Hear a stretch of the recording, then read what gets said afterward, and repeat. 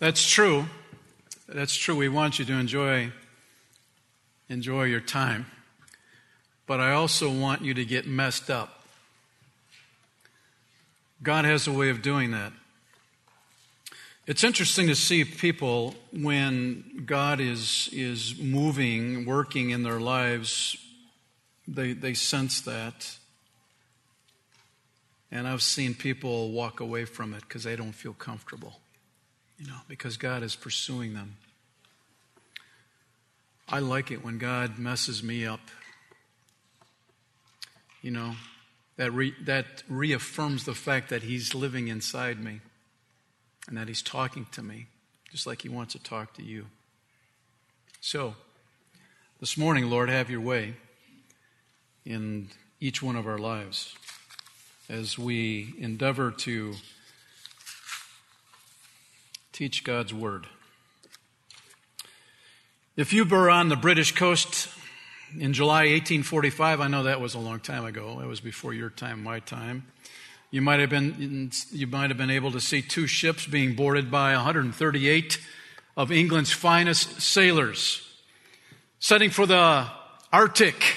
Yes, the Arctic. Their mission to chart the northwest passage around the Canadian Arctic to the Pacific Ocean. The captain in charge was Sir John Franklin, and his desire was that this effort would be the turning point for Arctic exploration. It's kind of like what we were doing a long time ago of getting somebody on the moon, space exploration. So Arctic exploration was the big deal back then. And his ships were equipped with new technology pioneered by Britain. They were coal-fired engines, and they had just come out with tinned food. What's that about? Well, if you have a cat, the tin can, pop the lid. And in fact, I fed it's not my cat, it's Tori's cat. I fed Tori's cat this morning from the tin can. Just so you know, he ate all the food. So you guys can relax. Anyway, it was a risky trip for sure. They were going so far away that rescue parties would not be able to reach them in time if something were to happen. And so Sir John Franklin and his colleagues left for the Arctic, and nothing was heard from them. Silence for 2 years. And so with that, England kind of raised the alarm, like, we better send out search parties in case something happened, and that's exactly what they did. And the rescue mission brought news back of tragic news. All 138 men had perished, and it was the greatest single disaster in Arctic exploration. What was clear was all had started well. The ship had been poorly equipped from the start. For example, the engines were underpowered, and that tinned food that they were hoping to eat, well, it was produced by a contractor who was the lowest bidder, and guess what? It turned out to be rotten. So the men couldn't eat it. Those who followed in the expedition's path to the pole, they learned this lesson from Sir John Franklin.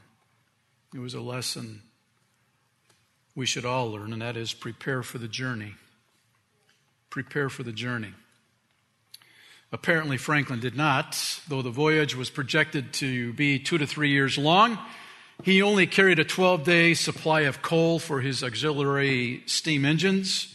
In case they did get into trouble, those steam engines could kick in. But what he lacked in fuel, he made up for entertainment. For example, each ship carried 1,200 volume library. Each ship carried a hand organ. China placed settings for officers and the men with flat ware. That was silver, so they would eat in the finest conditions. So you would ask the question, were they planning for an Arctic expedition or a Caribbean cruise? Well, when you look at what they brought on board, you would say it would have to be a Caribbean cruise, man. For sure. But it wasn't. It wasn't. In fact, the sailors carried no extra clothing for the Arctic cold. They wore their uniforms for Her Majesty's fleet. And guess what? The inevitable occurred. Yes, it did. The two ships had been ill-prepared. Ice began to coat the deck, the rigging, the sea froze around the rudder, and this is what you end up with. It's somewhat intimidating, isn't it? Yeah, you've got nowhere to go, and your supplies are minimal. And so, yes, indeed, the worst did happen. For the next 20 years, remains of the expedition were found all over the frozen sea. Franklin died on the boat himself. Search parties would later find a piece of the backgammon board that his wife had given to him for this expedition. Didn't seem to help to keep him alive, though. It's strange how men could embark on such a journey ill-prepared, wouldn't you say? More equipped for afternoon tea than going out for the open sea in the Arctic. Well, what's even stranger still is that how human beings, you and I, we sometimes act like the Christian life is a retirement cruise. You know, we just coast all along and very little effort, very little planning. And when the freeze comes, hey, we blame God for it. It's all God's fault. But I want you to know something, that God did not leave you ill-prepared. He has given you and me everything we need to live an abundant life. He's given us His Word as a map. He's given us His Holy Spirit as a compass. He's outlined a route, and He's described all the landmarks we should be looking for. And the question is, are we following what Jesus has done? In John 14, 1 through 4, Jesus speaking says, don't let your hearts be troubled. What does that mean? That means there's opportunities for your hearts to be troubled. Have you noticed? We live in a troubled world. Why? Because sin has a way of doing that. So he says, don't let your hearts be troubled. Trust in God and trust also in me. There is more than enough room in my Father's home. If this were not so, would I have told you that I am going to prepare a place for you? Jesus is preparing a place. In just a few moments, we're going to be talking about the necessary requirement of preparation for you and for me. It's like Sir John Franklin was not prepared of going to the Arctic. Well, Jesus is preparing a place for you. So, when everything's ready, I'm going to come and get you so that you will always, good word to circle there, always be with me where I am. That's why Jesus went to the cross, so that we could be with Him always. And you know the way to where I am going. So, the good news, your Heavenly Father is preparing a place for you. Yeah. Why? Because He loves you. Why? Because He wants you to be with Him forever. That's why He's doing it.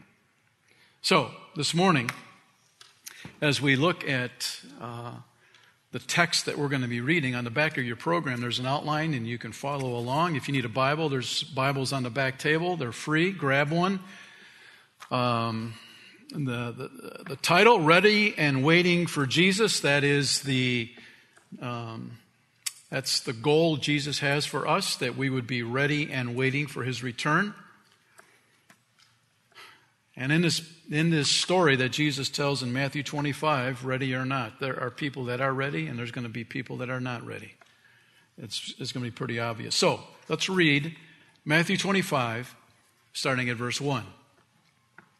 Then the kingdom of heaven will be like 10 bridesmaids who took their lamps and went to meet the bridegroom. 5 of them were foolish and 5 were wise. The 5 who were foolish didn't take enough olive oil for their lamps, but the other 5 were wise enough to take along extra oil. Very similar to 2 weeks ago we talked about Noah and the boat, talking about the great flood that covered the planet. The door on the ark was closed by God, and when we follow this story that Jesus is telling, there is a door. And right now that door is wide open.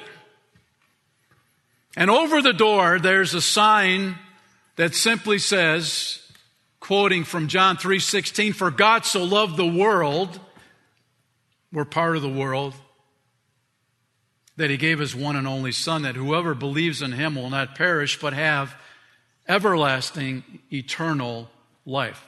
Going right back to what John 14 talks about, that we will always be with him. That's over the door. Wide open, man. There's an invitation for the world, everybody.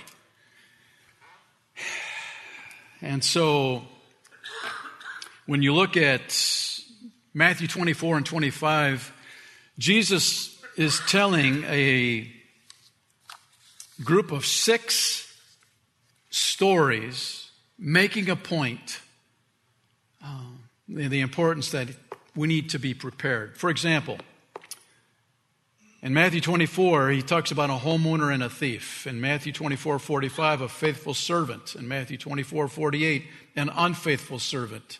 Now in Matthew 25, he's talking about 10 bridesmaids of being prepared.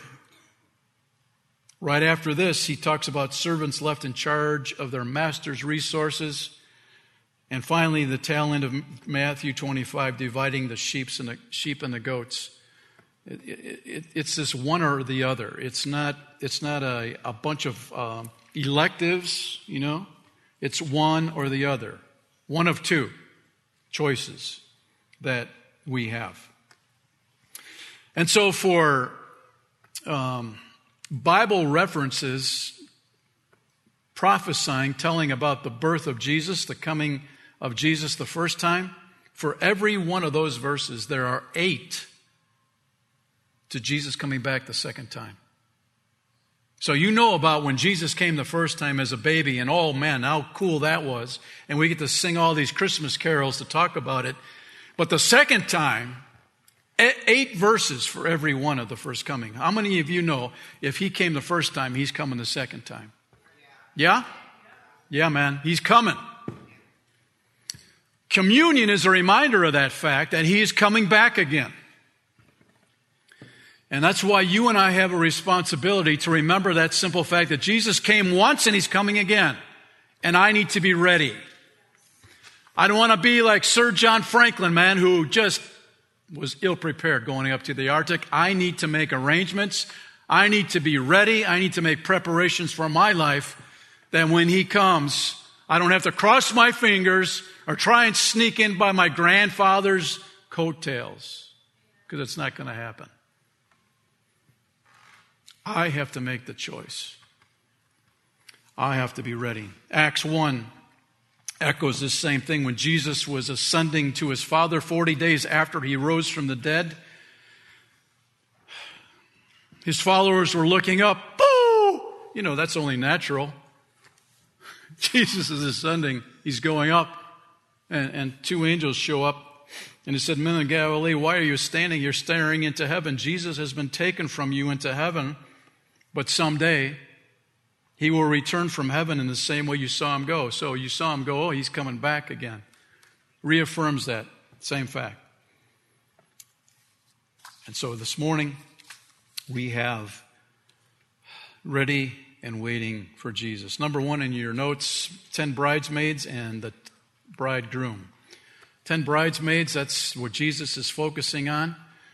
And he's talking about the bridegroom, the groom. Verses 1 through 4, we read that. It's a nighttime wedding, and that's usually how they did it because it was very dramatic. You know, the power went out in Manhattan about just over a week ago. Power went out in Madison, you know, on Friday. Great time to go out. But it was in daytime. How do you like it when the lights go out? You don't like it.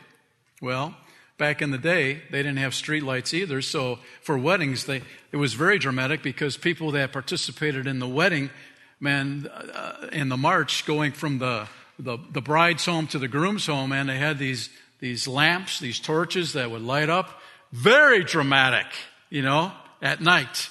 They got the community's attention.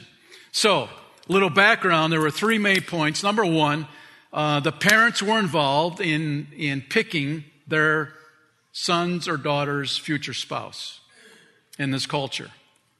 So when the kids were little, the parents would be scoping out the neighborhood, checking out, hey, is this dude disciplined by his parents? We don't want some wild dude being our future son-in-law, So they watched how the boy, the girl would operate in the community, and they'd say, yeah, I think they'd be a good fit when they get older. And so the parents would get together over coffee, and they'd say, so they would tie the knot, so to speak, on the future marriage of their son and daughter. So that was step one. Number two, when they got old enough, they would go to the bride's home, and they would have this little ceremony that, in fact, yes, indeed, we are in the process of becoming husband and wife.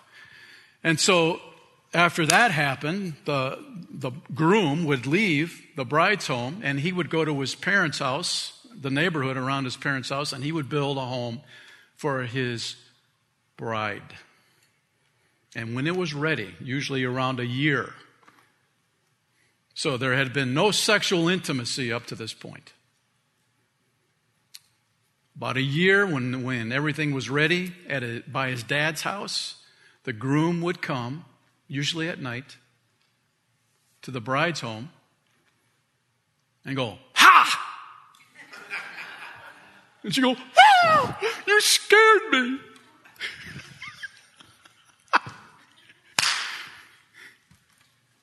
And then everybody would, their torches are lit, and they would march through the streets to the groom's house.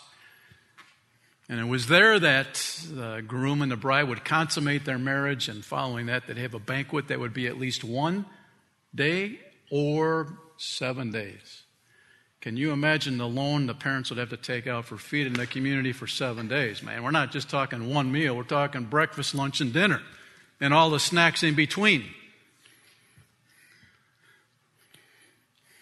It's a lot of money. So that's why they put a lot of thought into it, a lot of preparation. So that's the background on this, and we see the kingdom of heaven. Heaven is like 10 bridesmaids who took their lamps and they went to meet the bridegroom.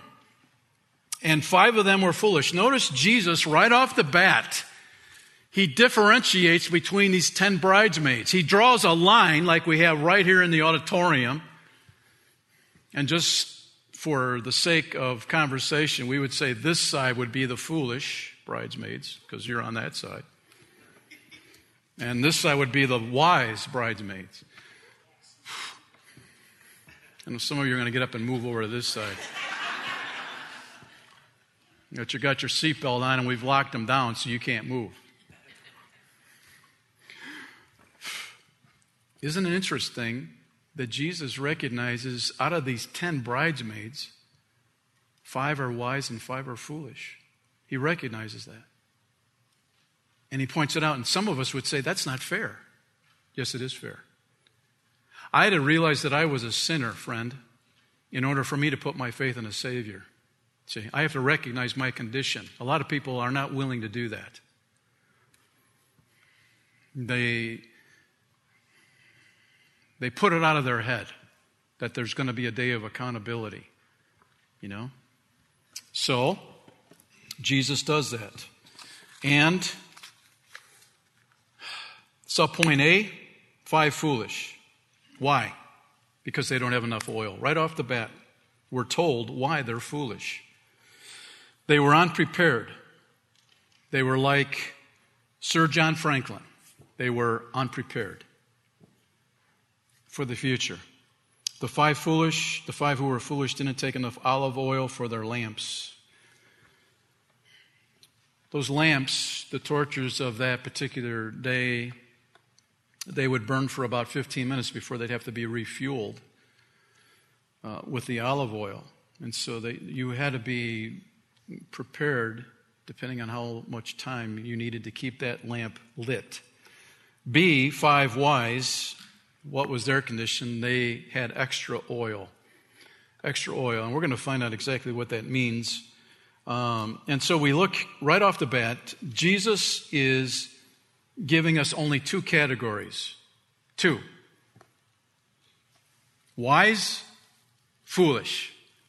And I want to ask you, which side would you line up on? I know we already predetermined this. I know it's not fair. You say over here. But realistically, deep down, where would you fall? Would you fall with the foolish or would you fall with the wise? Number 2, bridegroom delayed but coming. Verse 5 and 6. When the bridegroom was delayed, they all became drowsy and fell asleep. Now, just a footnote, all 10 became tired. Many of you in this room have experienced the fatigue, right? And you fall asleep. Do you see that Jesus is not criticizing? He's not critical of them falling asleep. Okay, that's normal to sleep at night. Okay? But, look at midnight, they were roused by the shout. Look, the bridegroom is coming. Come out and meet him. And so, why was the groom late? Anybody know? The text doesn't give us any insight into that, does it? Was there a traffic jam? Did he have to try to get through Main Street on Sunday morning with the art fair going on? Who knows? Who knows? It doesn't say, so we don't know. But we do know that he was delayed. And I can tell you right now that there are people in this world that think that Jesus, because he's delayed his coming, that in fact he's not coming. But I want to tell you something, that is not true. He's delayed his coming because the door is still open and he's wanting as many people to come into that door while it's open. That's why. The midnight hour. You have the atomic clock in Washington, D.C. It's 3 minutes to 12, on the destruction of the world. Listen to me. That's nonsense. The only thing I need to be consumed about is the coming of the Lord. And he's coming to a planet with people on it. Right? Don't get distracted by all this other stuff going on the sides.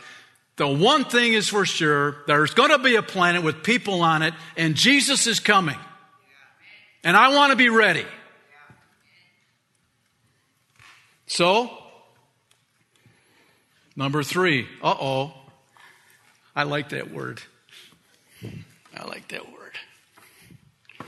I used to say that when my mom said, wait till your father gets home. And I'd say to myself,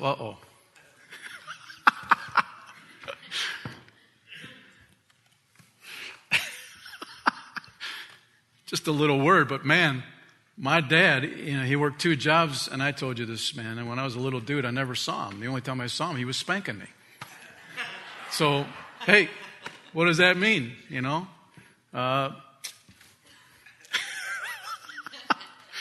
But when I got older, I got to know my dad. You know what? I realized he loved me. And when he disciplined me because he loved me. See? That's why we have to get to know our Heavenly Father. We have to get to know Him, get to know His heart. So there's an gone at the wrong time. Verse 7, all the bridesmaids got up and prepared their lamps. Then the 5 foolish ones asked the others, please give us some of your oil because our lamps are going out. Now, this might seem cruel to some, but the others replied, we don't have enough for all of us. Go to the shop and buy some for yourselves. But, look at verse 10, but while they were gone to buy oil, the bridegroom came. That's the That's the They were gone at the wrong time. Can I tell you something that nobody can make preparations for you? You have to make preparations for yourself. Your parents can't do it. Your grandparents can't do it.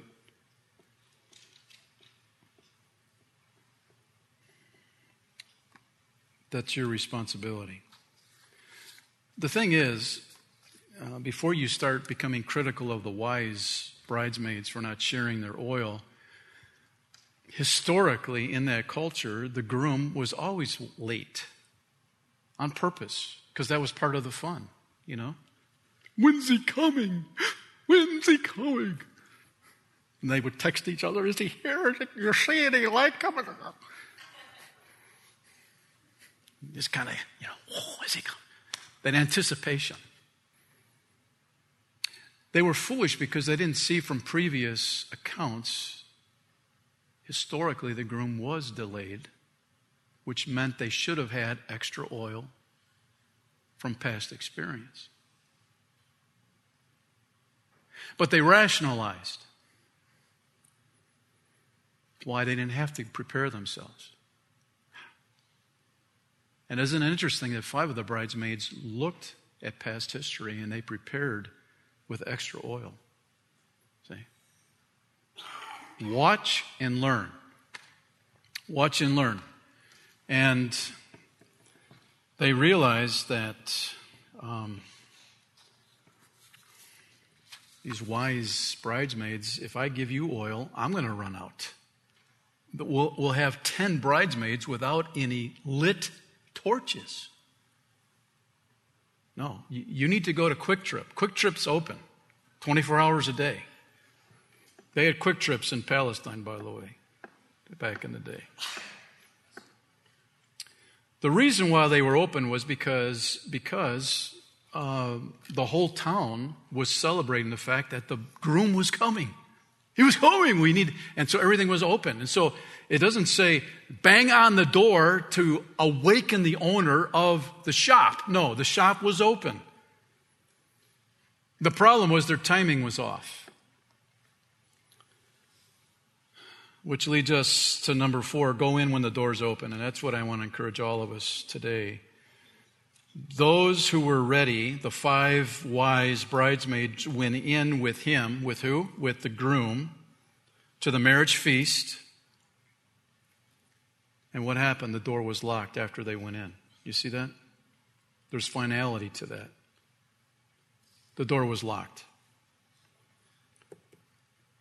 I don't know if you ever heard of the story behind Jeff and Janelle Youngblue's first date. Jeff made reservations for an exclusive downtown restaurant for Janelle, and Janelle took off the day of that date to get ready. She had her hair done in the afternoon. She got a manicure.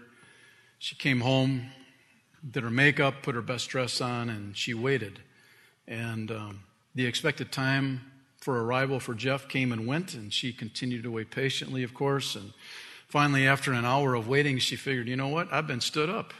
It's as simple as that. And so she changed back into her pajamas, and she got some of her favorite junk food out, and she put a movie on and started watching it. Well, later on, the doorbell rang.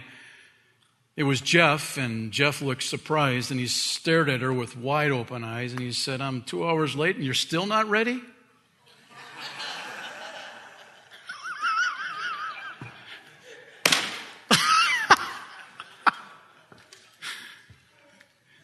It's wrong perspective, man. Wrong perspective. You got it wrong, man.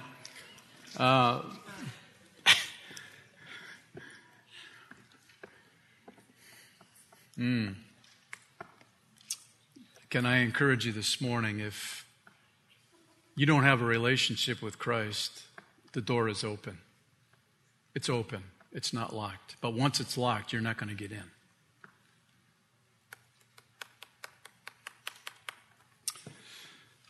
Five, too late.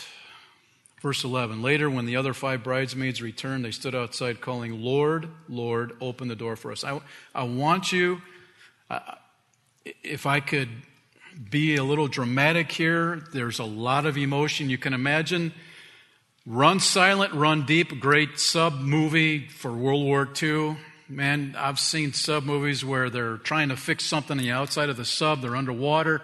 They're on the surface. They recognize another sub's coming in, so what happens? The dude's on the outside. They don't have time for him to get back in the sub because that whole sub is at risk, so they shut the door and they submerge and they leave Bill in the water. And the crew is devastated. And the captain of the sub says, we can't risk losing an entire sub for one man. You know the feeling when the hatch is closed and there's no way of getting in. It's too late. And that's the picture that Jesus is showing us. He says, I don't know you. Do you know what that means? And this is the tipping point right here in this parable. I don't know you. They said, Lord, Lord. Lord, Lord. Easy to say. Easy to wear a cross around your neck if you're not following Christ. Easy to do. Lord, Lord. You know what Jesus says? Believe me, I don't know you. That simply means I don't have a relationship with you. You have gone through all the motions. You have done everything what the wise bridesmaids have done. You look the same. You sound the same. But I have no relationship with you. You've been doing this all on your own. You think exterior is it's what's most important on the outside. No. It's having that relationship. It's putting your faith in Christ. There's finality. These foolish bridesmaids thought they had more time. They thought preparing for the future wasn't important. They thought the lack of readiness would be overlooked by Jesus. That's how a lot of people think. I've got more time. I don't want to give up my friends. I don't want to give up my popularity. Jesus will overlook this sin in my life, no big deal. We rationalize. No. It's not the case. I don't know you because I don't have you've never put your faith in me. That's what Jesus was saying. 6, coffee, anyone? Coffee. What's that about? Well, for some, coffee keeps you awake, right? Doesn't that look inviting? Coffee, anyone? What's the point here? Jesus says, so you too, who's you? That's you and me. You too must keep watch. Watch means being spiritually awake. It means giving strict attention to. It's being alert to. For you do not know the day or hour of my return. You don't know when I'm coming back, but you need to be ready. You need to make preparations. You need to have a relationship with me. That's what Jesus is saying. We need to be awake because we don't know when he's coming. And he is coming. The midnight hour.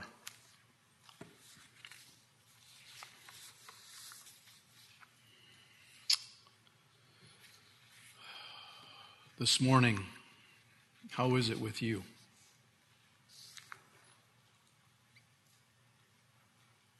The door's open. The door's going to close, and it's going to be locked. General William Nelson was a Union general during the Civil War, and he faced death every day on the battlefield, but he never prepared for it. Don't know what he thought about going into battle day after day. Maybe he was too busy trying to stay alive to prepare for death. But all that changed on September 29th, 1862 in Louisville, Kentucky. General Nelson was in a home, just kind of relaxing with his men before going out to the next battle. And in came another Union general by Davis. His last name was Davis. And Davis had been a little perturbed with Nelson recently, and his blood pressure spiked. He grabbed a pistol, walked into the home, and shot Nelson in the chest. Knowing that he was dying, Nelson had one request. What do you think that request was? He says, send for the clergyman. And he was dead by 8:30. What happened? What happened to Nelson? Why the urgency? Did the general suddenly learn something about God that he had never known before? I don't think so. But he did learn something about himself. He realized that death was near. And suddenly only one thing mattered. Why didn't it matter before? Couldn't he have said yes to God a week before? Absolutely. He could have said yes to God earlier that morning. But why didn't he? Why was salvation of his soul so urgent after he was shot and so optional before he was shot? Why had he postponed his decision to accept Christ until he was on his deathbed? It was because he assumed he had more time to prepare. Friend, I'm encouraging you this morning to take care of it this morning, right here and right now. Do not be a foolish bridesmaid, because that day, there's coming a day when that door will close and it will be locked, and it's going to be too late. And the door is open this morning, and Jesus is calling. He's calling. And Father, we thank you today. We thank you for this picture of God's grace, once again, to the world, to each one of us in this room, that the door to eternity is wide open. We need to put our faith, our trust in you, Jesus, to be able to go through that door, to be with you throughout all of eternity. And I pray this morning, even now, Lord, the urgency as General William Nelson realized what was most important on his deathbed, and that was to put his faith in you. No more procrastinating, no more rationalizing, Lord. Let it be this morning. I pray for each person in this room that they will cross over from foolish to wise.